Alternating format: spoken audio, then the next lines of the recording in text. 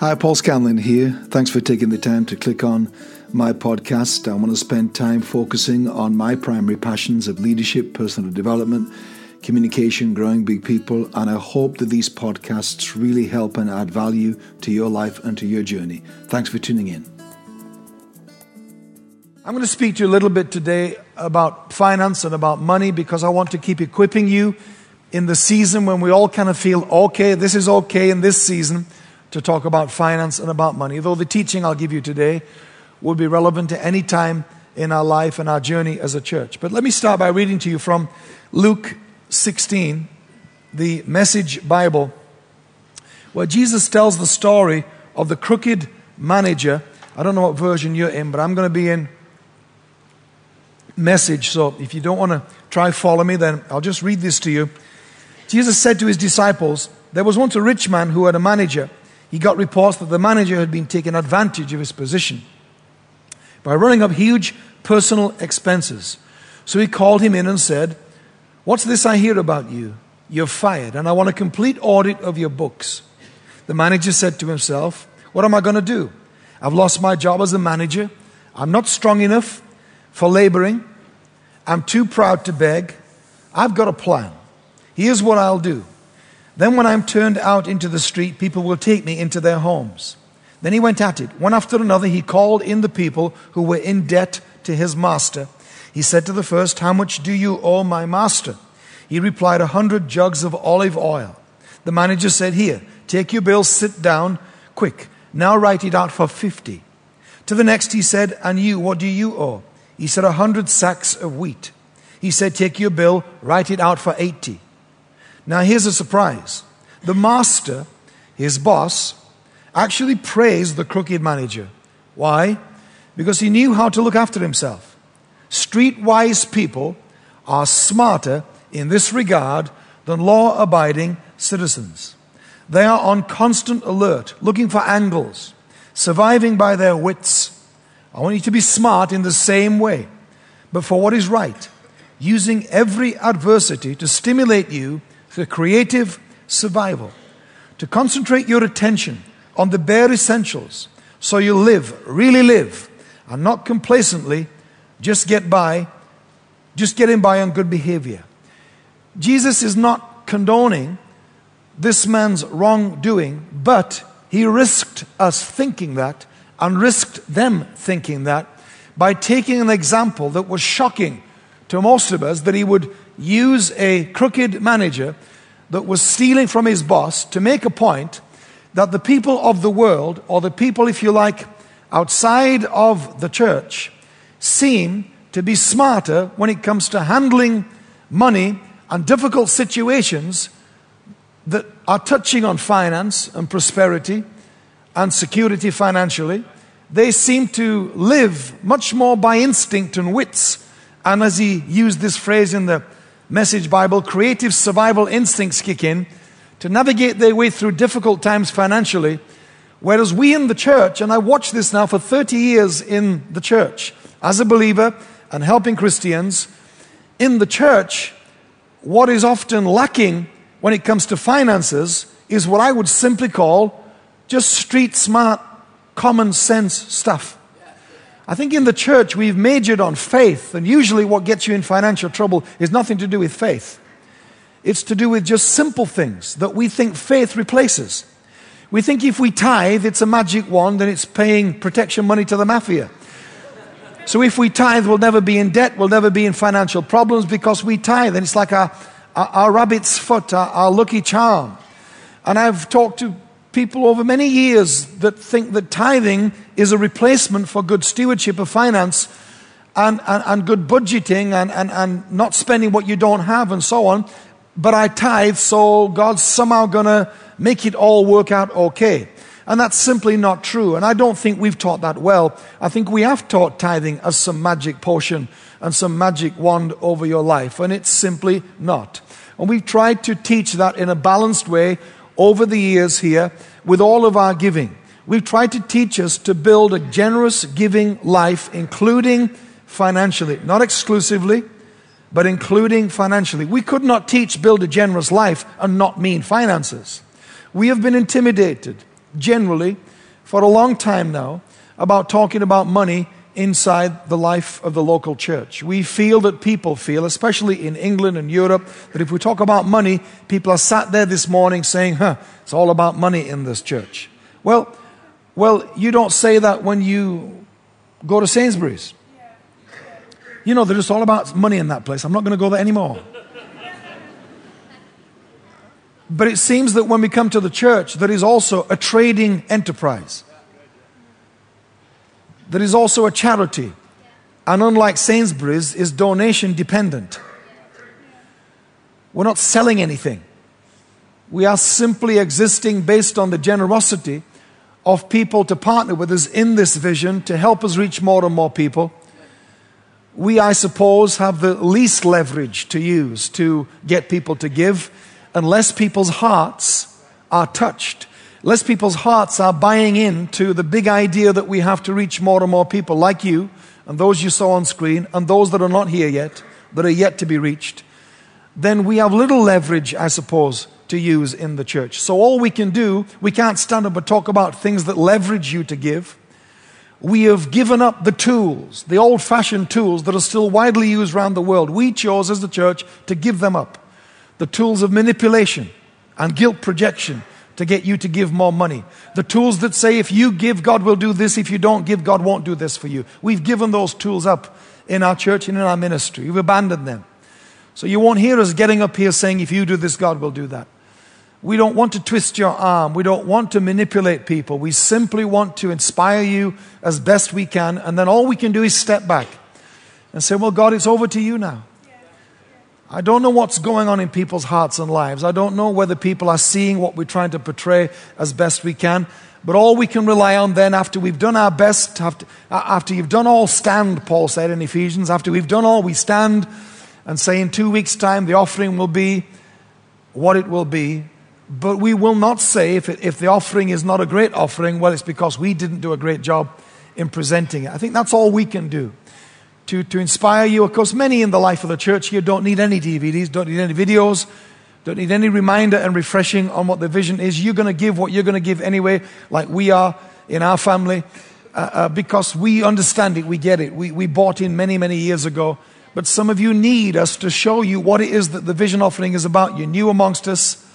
And years ago, I overcame that fear and that pressure of speaking about money because I felt it's something we have to simply speak about, not just for the sake of the church, which is donation-dependent charity, but for your sake.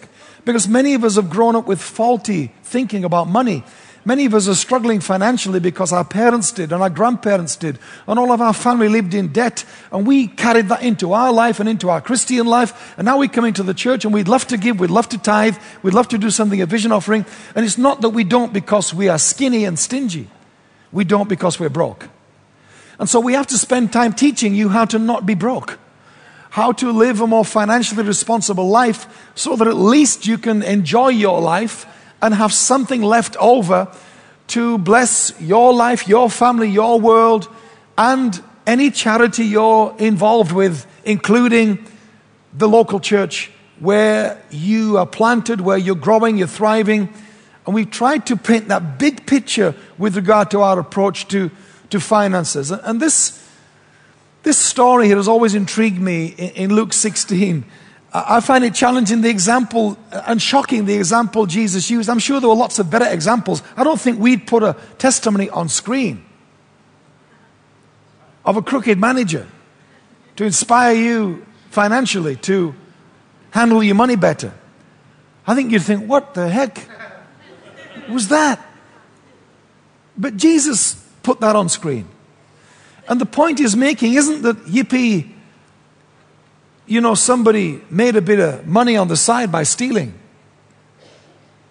The point was that many people seem not to have the clutter and the baggage that we have with regard to survival financially and survival in situations of life. And I think we have slipped into often these conspiracy theories that everything's a demon and the devil's after me and some big spiritual law going on and I need to understand more. And often it's just simple economics and common sense that we are lacking and that we are embarrassed to talk about because it sounds just too unspiritual. There'll be no goosebumps in this service this morning from when I got up. There'll nobody saying, I feel the anointing as I teach you on giving. And I think we've wanted that so much because money is such a harsh thing. Money is such a down-to-earth bringer when we talk about it.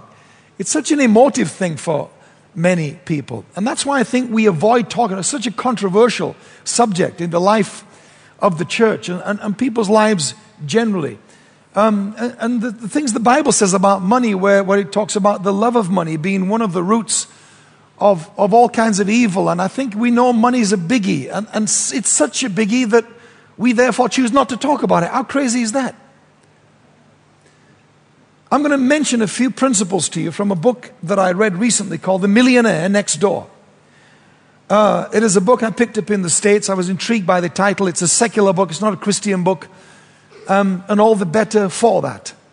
Because I don't want to read yet another book that tells me the same things I've known all my life and the same things you've known all your Christian life about sowing and about reaping and about seed time and harvest and all that stuff we have said till the cows come home, but we still have millions and millions of Christians who know all that and they're broke.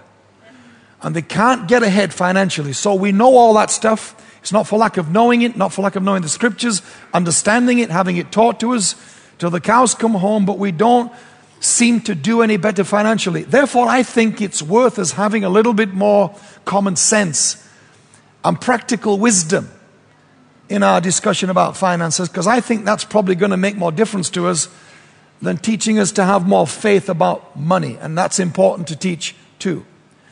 This book, The Millionaire Next Door, is based on a study over 20 years about how people become wealthy and who they are. It's not talking about, the Alan Sugars or the Donald Trumps. It's not talking about multi-billionaires. When he talks about the millionaire next door, the idea of the title is that most people that are wealthy live next door to you, live in ordinary suburbs, in ordinary cities. And because they blend in and don't look rich, we don't think they have anything. The book is talking about those people, which are the vast majority of millionaires in this survey in America. When it says millionaire, it's not talking about people that have millions and millions, stashed away in a bank somewhere. They, in the book, have written a number of multivariants, is the language they use, to decide what their definition is of a millionaire. And for those of you that are interested, you can do this little sum later. Their idea and definition of a millionaire is to take your pre-tax income, multiply it by your age, divide it by 10, that equals your net worth. So if you earn £40,000 a year pre-tax and you're 35 years of age, you're earning £140,000 a year divided by 10 gives you £14,000 net worth. In other words, if everything collapsed in your world today and you had to sell up and get rid of everything, what you would have left to survive on is your net worth. The book points out that the calculations may show that you have a high net worth, but then you've got to factor in the cost of your expensive lifestyle.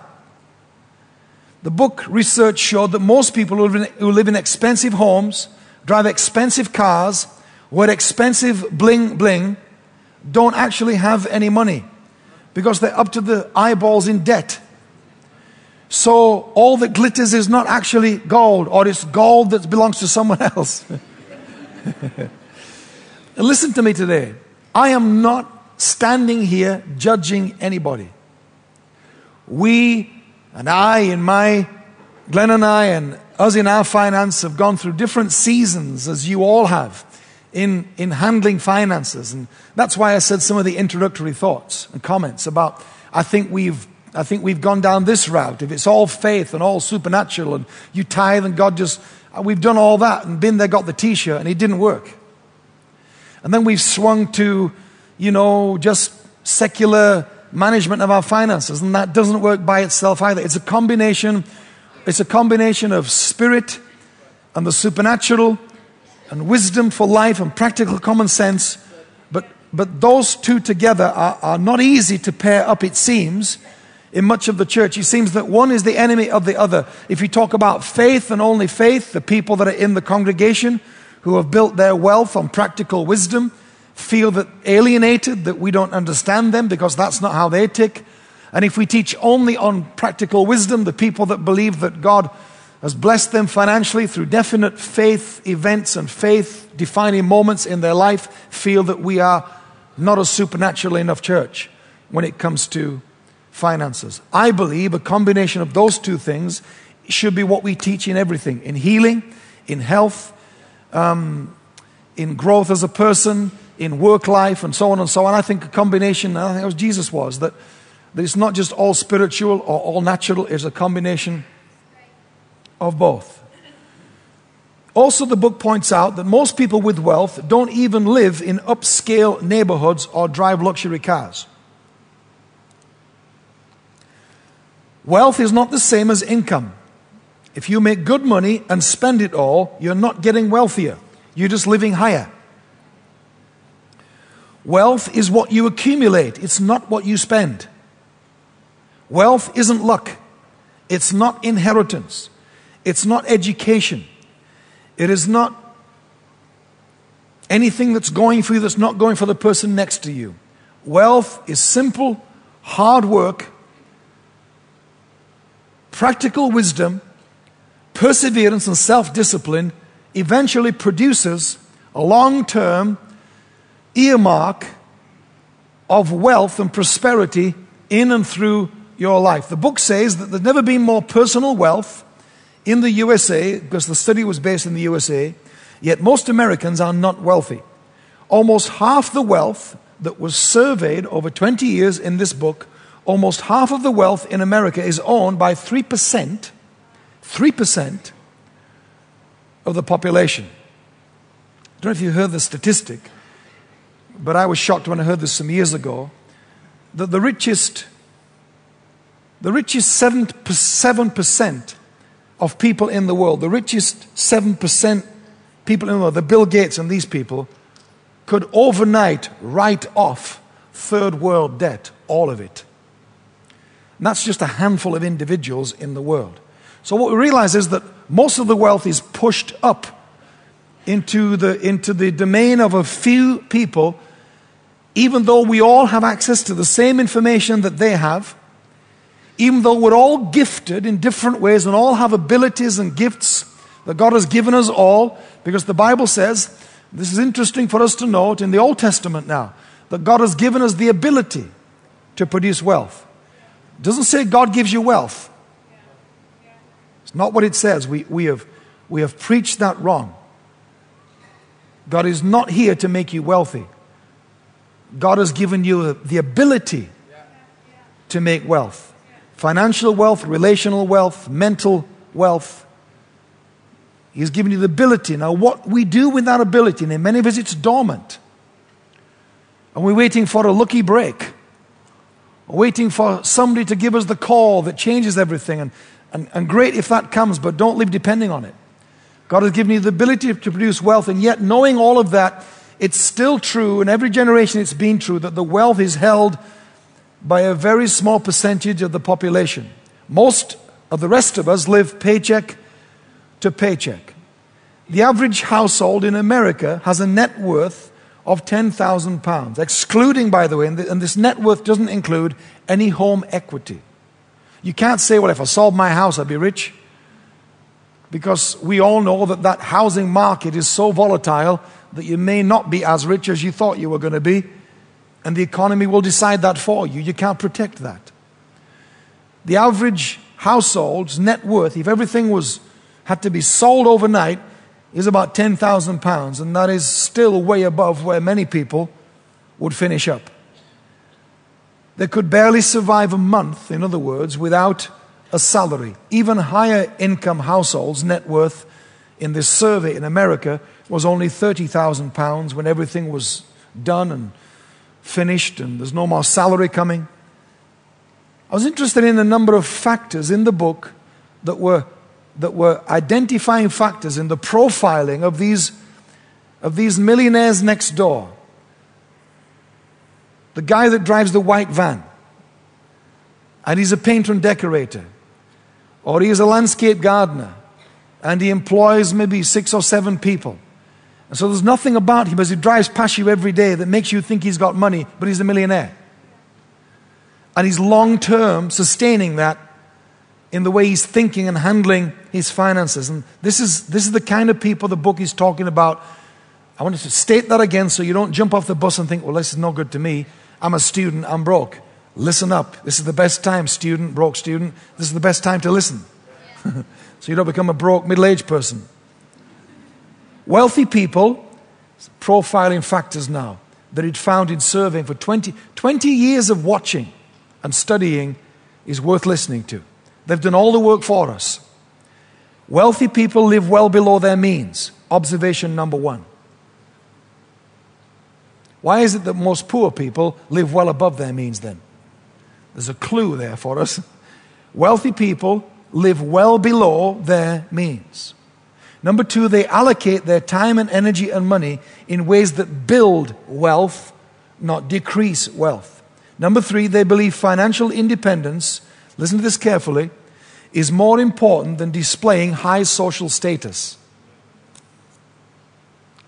The average income is only 7% of the overall wealth. In other words, they live on 7% of total wealth. Most of us live on every single penny we have and then try to spend what we don't have. Number 5, listen to this carefully. Most of their wives are very conservative with money and are careful spenders. Ooh. Moving on. Number 6. Each of these surveyed millionaires next door say they have, this is not the term the book used, I've cleaned it up and made it polite and Christian. They have a I've had enough fund. I'll let you imagine what in other words, they have enough accumulated wealth to live without working for at least 10 years if they chose to or if they had to. Number 7, 2/3 of them work between 40 and 55 hours a week. Number 8, they invest at least 20% of their income.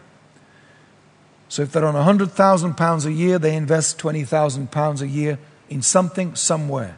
Save. Save. People don't save. Well, I've got nothing to save. Yes, you have. Well, it's not much. We didn't say it had to be much. Saving is not about amount. It's about the discipline of keeping your hands off some.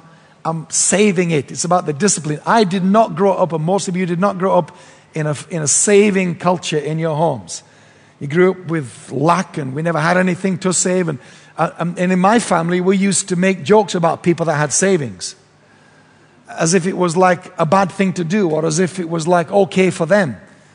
But it's the biggest lie we have been sold, many of us, especially that grew up in poorer, working class backgrounds, that saving is for the rich people. No, saving is a discipline of life. Teach it to your kids as early as they can get it.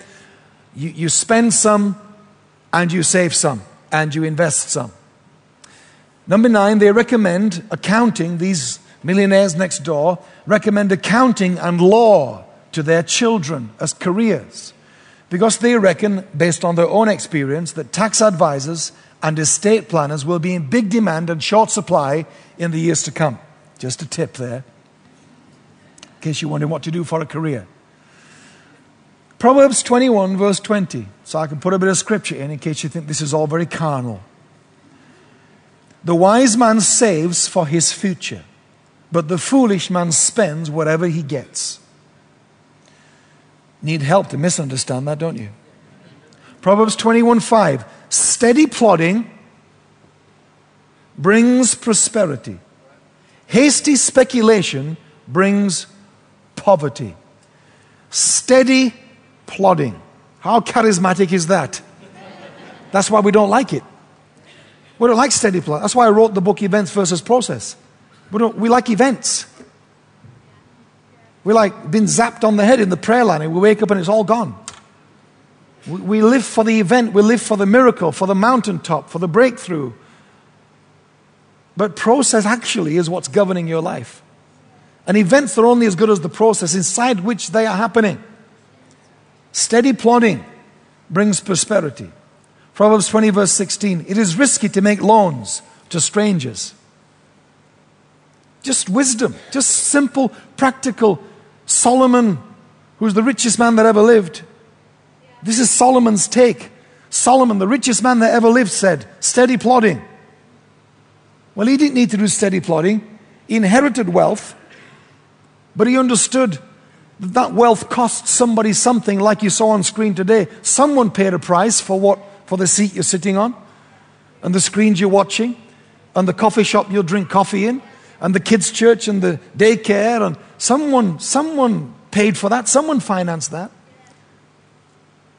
And we understand that, and Solomon understood that and passed that on to us. Number 10, in these observations about these millionaires next door, their parents, and this is a term I liked in the book, their parents did not provide economic outpatient care to their children. Number 10, their adult children were financially self-sufficient. Some of you parents are broke because you're still financing your kids who are in their 20s, who are not learning what we are teaching today and what maybe you learned later in life and are now trying to pass on to them quite late in their life. Teach your kids to be financially independent. Teach your kids to be good with money. It'll be a huge gift to you and to who they eventually ever marry.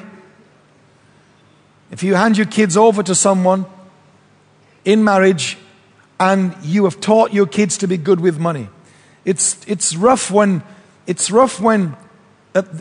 you kind of couple get together and then, a year in, they're arguing all the time about money, but nobody even thought that we have married a spender and a spender. Or we married a spender and a saver. And we've got these combinations and we're arguing about it, but that didn't happen on the event of the wedding. It's how they both came to the moment. And so train your kids. And if you had no training, get training. You say, well, I don't know. I have no clue about money. That's no excuse. Then learn about money. I had no clue about money. My parents would always argue about money. We were so broke when we were kids. I mean, you don't know you're poor when you're a kid because all your mates are poor. But looking back, I realize now how poor we were as kids. We had one container in our home that we took turns to drink out of. Seriously. And it was an empty jam jar. And looking back, I mean, you all know, don't you? As soon as I say that and I think, wow, that's like Oliver Twist stuff. We were poor. We had nothing. And when my mum told me stories later, like the one I just told you now, and then that jam jar, that empty jam jar got broken one day when my mother threw it at my dad. And it smashed, and then we had nothing to drink out of. If you've only got one thing to drink out of in your home, throw something else is the wisdom of that. is the model of that story.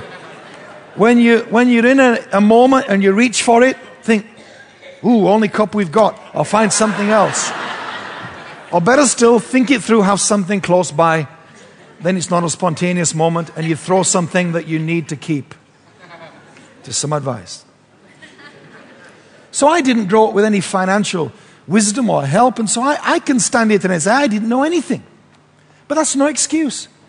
You can't say, well, I'm broke because I don't know anything about money. Well, then learn. There's never been more information available now about finances. And so please don't be ignorant and say, well, I'm just, I'm in my 30s and I'm broke and we're always arguing about money all the time. Please don't let that become the norm of your life. Find out what is it that we are missing. Get some wisdom. If we're not providing it here, get it somewhere else. Talk to someone, read a book, watch some programs, go to a seminar, invest in getting your head around it. And I promise you what you're about to discover is really simple. It's not magical and mystical and shrouded from your view and only seen by the chosen few. It's really simple. It's simple stuff that builds wealth or decreases wealth. And that's why I loved about this book, that survey, that these millionaires next door. It was a survey which is difficult, quite boring reading, I thought, but interesting. And it was survey after survey of how much these people spend on watches, or on suits of clothing, or on shoes. And the survey showed that these millionaires next door spend no more money on any of those things than the average person spends. Number 12. These people were skillful at targeting marketing opportunities. Number 13, they chose the right occupations in many cases. Number 14, 2/3 of these millionaires next door were self-employed people. Less than 20% are self-employed, but they accounted for 2/3 of all the millionaires in this survey. They always say, don't they, you'll never get rich working for someone else. Most millionaires, number 15, in the survey, some chose these right occupations, like we mentioned earlier, in financial management and so on. But many of them, the book told, was in rather dull types of jobs. Several of them had welding companies. Several of them were farmers. Several of them had pest control businesses that they built their wealth through. Some of them were builders, painter decorators, landscape gardeners, things that you don't think there's money in, that over the long haul they'd made that work for them, employed carefully and slowly, got a small staff, got a loyal customer base, and had slowly built wealth over many, many years to the point where they were financially independent, still working, still get up every day and go to work, still involved, but don't really need to work if they didn't want to and didn't have to. Most of these people were not millionaires till their 50s and beyond. An interesting survey, a comment in the book story, the vice president of a trust fund had arranged a dinner to invite wealthy people to consider donating to the charity that the vice president was concerned that there were not enough funds for in the coming financial budget of the year ahead. And so they invited 10 first-generation millionaires that were known to some of the people in the community and were targeted and called and mailed and invited to come to a soiree, to this meal, and obviously going to be hit on to give to this charity. The vice president of the trust fund commented following the fundraising dinner with these first-generation millionaires, "These people cannot be millionaires. They don't look like millionaires. They dress scruffy.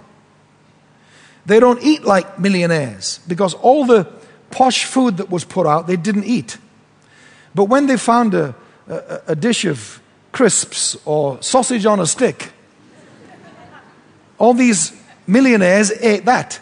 But the fancy food that the vice president thought that they would naturally eat every day at home, they just ignored all the fancy stuff. And most wealthy people I know prefer a sausage on a stick than some fancy thing you can't pronounce the name of. In fact, when I've been with wealthy people eating and they read a menu, they often say, "What the heck is that?"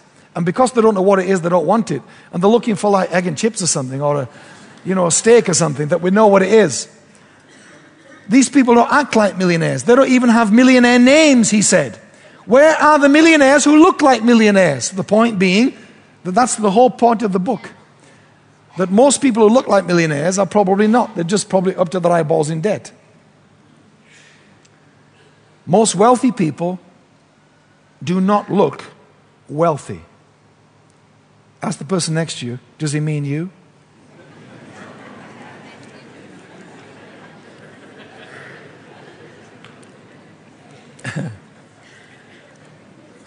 Now here's a big thing in the book, which I think you've got the impression already. Listen to this now. Long-term wealthy people are frugal. Frugal. Frugal means sparing or economical as regards money and things. Wasteful means expending something carelessly, extravagantly, hyper-consumption to no purpose. The book says that being frugal is the cornerstone of wealth building. Now, frugal doesn't mean stingy, doesn't mean Scrooge. Frugal simply means you are smart and you are thoughtful with regards to money and things. You're not just wasteful and spending without thinking it through. But the pressure, this is the big thing we've all got to get past, I think, in this Western appearance-driven culture we live in. The pressure to display wealth, to prove you have wealth, is enormous upon us. Especially if you came from a background of having nothing, then you suddenly have something. You want to go and buy a big flash car. You want bling bling because you want to say to all your neighbors, "Get a load of me." Look how well I am doing. You want to be living somewhere posh and wearing flash because you want to display your wealth. And if you can't get past the pressure to display wealth, you're probably never going to have long-term wealth because you're going to be spending what you could be investing and saving by buying cheaper. The book talks a lot about these long-term wealthy millionaire next door people that they never ever or rarely buy new cars. They buy second-hand, which makes great sense. Let someone else suffer the depreciation cost.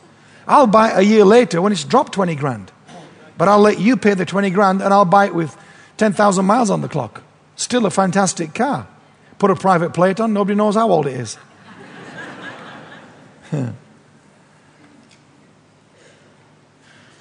You know, I don't know if you saw, I watched a show last night, that £1 million drop.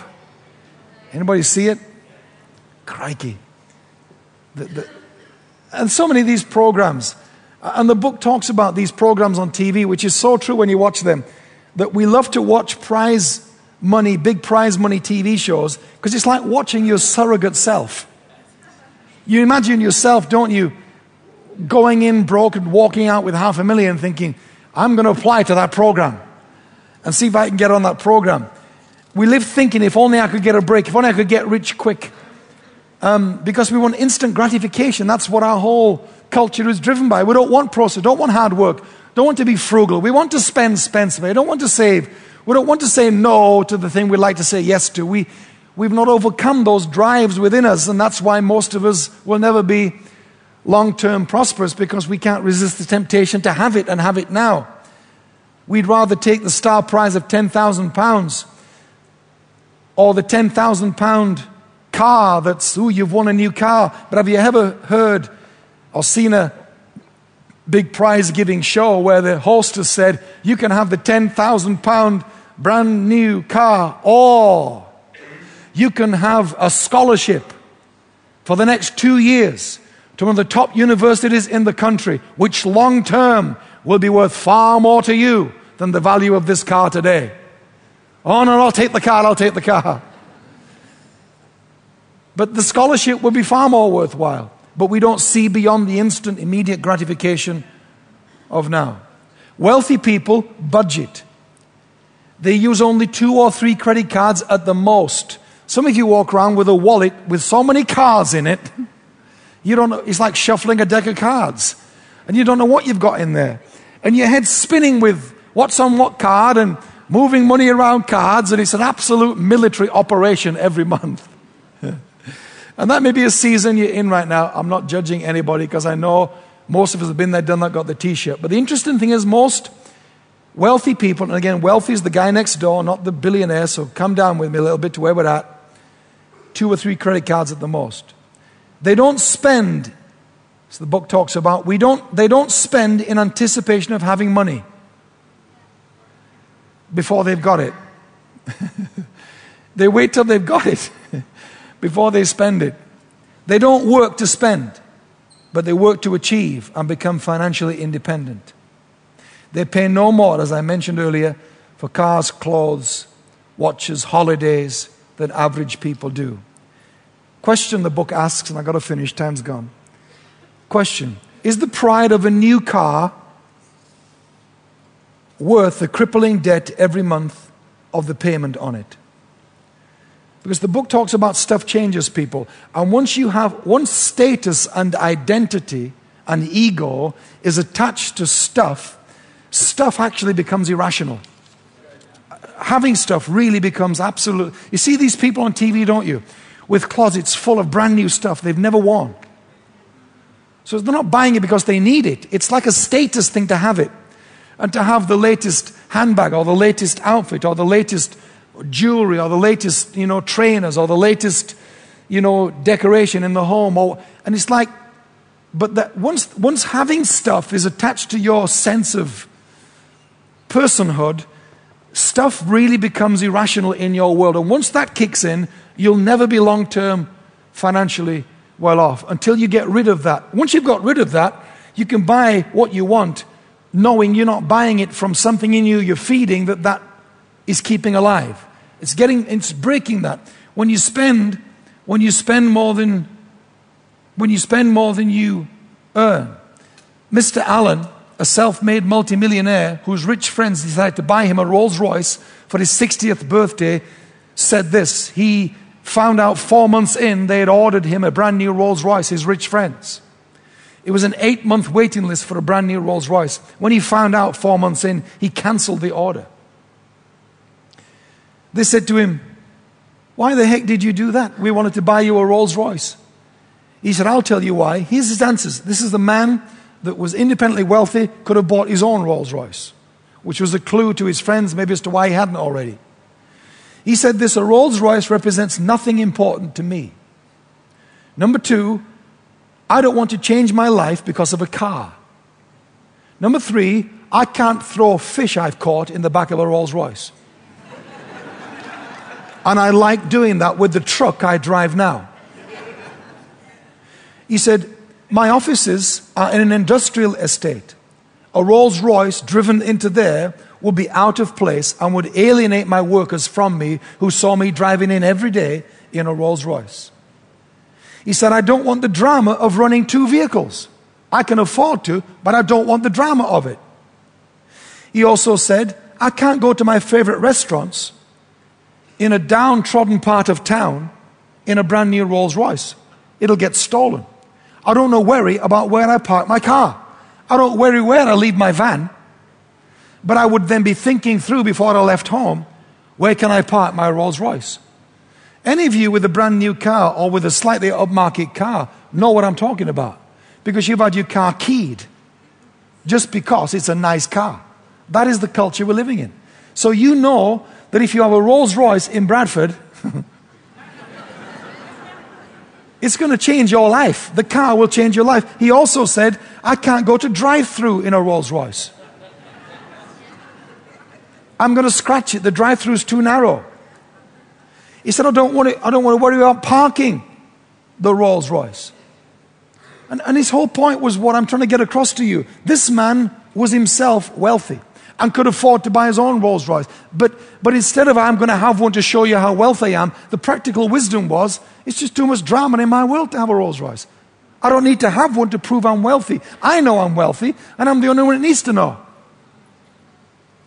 But unless you can uncouple from that pressure to try and keep up with the Joneses, when really the Joneses don't care, because the Joneses are in debt. That's what the Joneses are not telling you. "Oh, we've got more money than you."